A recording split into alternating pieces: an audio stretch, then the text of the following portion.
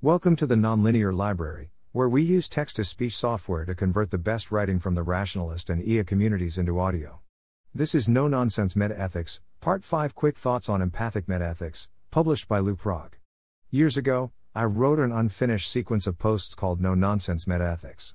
My last post, Pluralistic Moral Reductionism, said I would next explore empathic metaethics, but I never got around to writing those posts. Recently, I wrote a high-level summary of some initial thoughts on empathic metaethics in section 6.1.2 of a report prepared for my employer, the Open Philanthropy Project.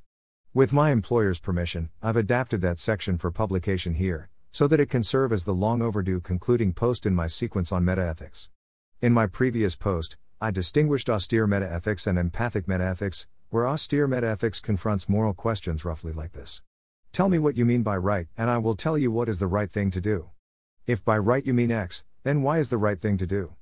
If by right you mean P, then Z is the right thing to do. But if you can't tell me what you mean by right, then you have failed to ask a coherent question, and no one can answer an incoherent question. Meanwhile, empathic metaethics says instead, you may not know what you mean by right. But let's not stop there.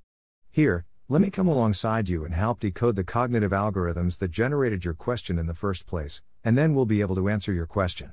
Then we can tell you what the right thing to do is. Below, I provide a high-level summary of some of my initial thoughts on what one approach to empathic metaethics could look like.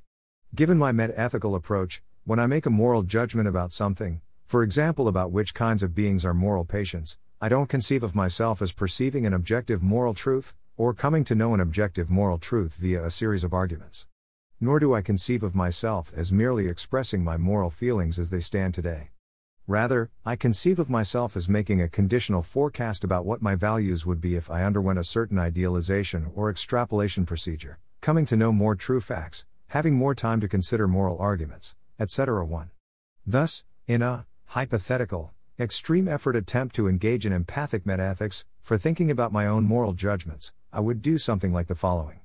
I would try to make the scenario I'm aiming to forecast as concrete as possible, so that my brain is able to treat it as a genuine forecasting challenge, akin to participating in a prediction market or forecasting tournament, rather than as a fantasy about which my brain feels allowed to make up whatever story feels nice, or signals my values to others, or achieves something else that isn't forecasting accuracy to. In my case, I concretize the extrapolation procedure as one involving a large population of copies of me who learn many true facts, consider many moral arguments, and undergo various other experiences, and then collectively advise me about what I should value and why. 3. However, I would also try to make forecasts I can actually check for accuracy, for example about what my moral judgment about various cases will be 2 months in the future. When making these forecasts, I would try to draw on the best research I've seen concerning how to make accurate estimates and forecasts. For example, I would try to think like a fox, not like a hedgehog, and I've already done several hours of probability calibration training, and some amount of forecasting training for.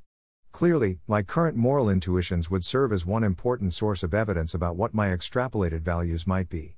However, recent findings in moral psychology and related fields lead me to assign more evidential weight to some moral intuitions than to others. More generally, I interpret my current moral intuitions as data generated partly by my moral principles, and partly by various error processes, for example a hardwired disgust reaction to spiders, which I don't endorse upon reflection. Doing so allows me to make use of some standard lessons from statistical curve fitting when thinking about how much evidential weight to assign to particular moral intuitions. 5. As part of forecasting what my extrapolated values might be, I would try to consider different processes and contexts that could generate alternate moral intuitions in moral reasoners both similar and dissimilar to my current self, and I would try to consider how I feel about the legitimacy of those mechanisms as producers of moral intuitions. For example, I might ask myself questions such as how might I feel about that practice if I was born into a world in which it was already commonplace? And how might I feel about that case if my built-in, and largely unconscious, processes for associative learning and imitative learning had been exposed to different life histories than my own? And how might I feel about that case if I had been born in a different century, or a different country, or with a greater propensity for clinical depression? And how might a moral reasoner on another planet feel about that case if it belonged to a more strongly or selected species, compared to humans, but had roughly human-like general reasoning ability? 6. Observable patterns in how people's values change, seemingly, in response to components of my proposed extrapolation procedure, learning more facts, considering moral arguments, etc., would serve as another source of evidence about what my extrapolated values might be. For example, the correlation between aggregate human knowledge and our expanding circle of moral concern, Singer 2011, might, very weakly, suggest that, if I continued to learn more true facts, my circle of moral concern would continue to expand. Unfortunately, such correlations are badly confounded, and might not provide much evidence. 7. Personal facts about how my own values have evolved as I've learned more, considered moral arguments, and so on, would serve as yet another source of evidence about what my extrapolated values might be. Of course, these relations are likely confounded as well, and need to be interpreted with care. 1. This general approach sometimes goes by names such as ideal advisor theory or, arguably, reflective equilibrium. Diverse sources explicating various extrapolation procedures, or fragments of extrapolation procedures, include Rosati, 1995, Daniels, 2016, Campbell, 2013, Chapter 9 of Miller, 2013, Muehlhauser and Williamson, 2013, Trout, 2014, Yudkowsky's Extrapolated Volition, Normative Moral Theory, 2016, Baker, 2016, Stanovich, 2004, pages 224 to 275, Stanovich, 2013. 2. For more on forecasting accuracy, see this blog post. My use of research on the psychological predictors of forecasting accuracy for the purposes of doing moral philosophy is one example of my support for the use of ameliorative psychology in philosophical practice. See for example Bishop and Trout, 2004, 2008. 3. Specifically, the scenario I try to imagine, and make conditional forecasts about, looks something like this. In the distant future, I am non-destructively uploaded. In other words, my brain and some supporting cells are scanned, non-destructively, at a fine enough spatial and chemical resolution that, when this scan is combined with accurate models of how different cell types carry out their information processing functions, one can create an executable computer model of my brain that matches my biological brain's input-output behavior almost exactly. This whole brain emulation, M, is then connected to a virtual world. Computed inputs are fed to the M's, now virtual, signal transduction neurons for sight, sound, etc., and computed outputs from the M's virtual arm movements, speech, etc. are received by the virtual world, which computes appropriate changes to the virtual world in response. I don't think anything remotely like this will ever happen, but as far as I know it is a physically possible world that can be described in some detail. For one attempt, see Hansen 2016. Given functionalism, this M has the same memories, personality, and conscious experience that I have, though it experiences quite a shock when it awakens to a virtual world that might look and feel somewhat different from the real world. This initial M is copied thousands of times. Some of the copies interact inside the same virtual world, other copies are placed inside isolated virtual worlds.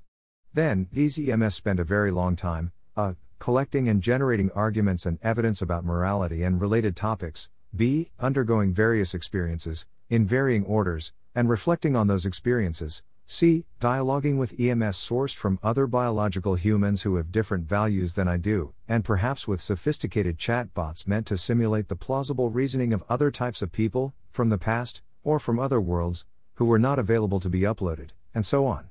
They are able to do these things for a very long time because they and their virtual worlds are run at speeds thousands of times faster than my biological brain runs, allowing subjective eons to pass in mere months of objective time. Finally, at some time, the EMS dialogue with each other about which values seem best, they engage in moral trade, Ord 2015, and they try to explain to me what values they think I should have and why. In the end, I am not forced to accept any of the values they then hold, collectively or individually, but I am able to come to much better informed moral judgments than I could have without their input. For more context on this sort of values extrapolation procedure, see Muehlhauser and Williamson, 2013. 4. For more on forecasting best practices, see this blog post. 5. Following Hansen, 2002, and ch. 2 of Beckstead, 2013, I consider my moral intuitions in the context of Bayesian curve fitting. To explain, I'll quote Beckstead, 2013, at some length. Curve fitting is a problem frequently discussed in the philosophy of science. In the standard presentation, a scientist is given some data points, usually with an independent variable and a dependent variable, and is asked to predict the values of the dependent variable given other values of the independent variable. Typically, the data points are observations, such as measured height on a scale or reported income on a survey, rather than true values, such as height or income. Thus, in making predictions about additional data points, the scientist has to account for the possibility of error in the observations. By an error process I mean anything that makes the observed values of the data points differ from their true values. Error processes could arise from a faulty scale, failures of memory on the part of survey participants, bias on the part of the experimenter, or any number of other sources. While some treatments of this problem focus on predicting observations, such as measured height, I'm going to focus on predicting the true values such as true height. For any consistent data set, it is possible to construct a curve that fits the data exactly. If the scientist chooses one of these polynomial curves for predictive purposes, the result will usually be overfitting, and the scientist will make worse predictions than he would have if he had chosen a curve that did not fit the data as well, but had other virtues, such as a straight line. On the other hand, always going with the simplest curve and giving no weight to the data leads to underfitting. I intend to carry over our thinking about curve fitting in science to reflective equilibrium in moral philosophy, so I should note immediately that curve fitting is not limited to the case of two variables. When we must understand relationships between multiple variables, we can turn to multiple dimensional spaces and fit planes, or hyperplanes, to our data points. Different axes might correspond to different considerations which seem relevant, such as total well-being, equality, number of people, fairness, etc., and another axis could correspond to the value of the alternative, which we can assume is a function of the relevant considerations. Direct Bayesian updating on such data points would be impractical, but the philosophical issues will not be affected by these difficulties. On a Bayesian approach to this problem, the scientists would consider a number of different hypotheses about the relationship between the two variables, including both hypotheses about the phenomena, the relationship between x and y, and hypotheses about the error process, the relationship between observed values of y and true values of y, that produces the observations. Lessons from the Bayesian approach to curve fitting apply to moral philosophy. Our moral intuitions are the data, and there are error processes that make our moral intuitions deviate from the truth. The complete moral theories under consideration are the hypotheses about the phenomena. Here, I use theory broadly to include any complete set of possibilities about the moral truth. My use of the word theory does not assume that the truth about morality is simple, systematic, and neat rather than complex, circumstantial, and messy.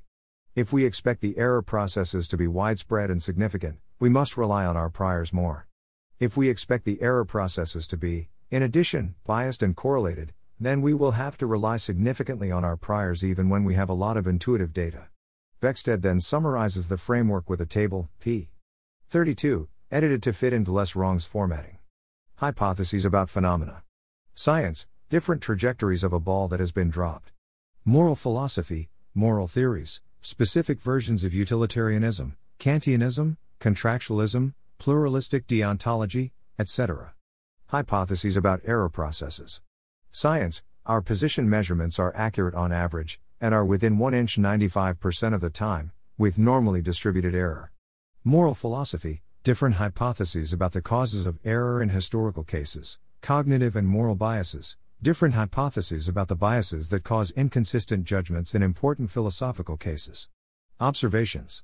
Science, recorded position of a ball at different times recorded with a certain clock.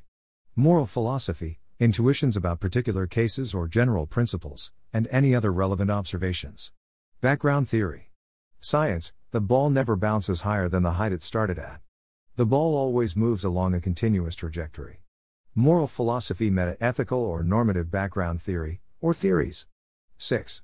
For more on this, see my conversation with Carl Schulman, O'Neill, 2015, The Literature on the Evolution of Moral Values, for example de Waal et al. 2014, Sinnott Armstrong and Miller 2007, Joyce 2005, The Literature on Moral Psychology more generally, for example Graham et al. 2013, Doris 2018, Liao 2016, Christen et al. 2014, Sunstein 2005, The Literature on How Moral Values Vary Between Cultures and Eras, for example C. Flanagan 2016, Engelhardt and Welzel 2018, Pinker 2011, Morris 2015, Friedman 2005, Prince 2007, pages 187 to 195, and The Literature on Moral Thought Experiments, for example Tittle 2004, ch.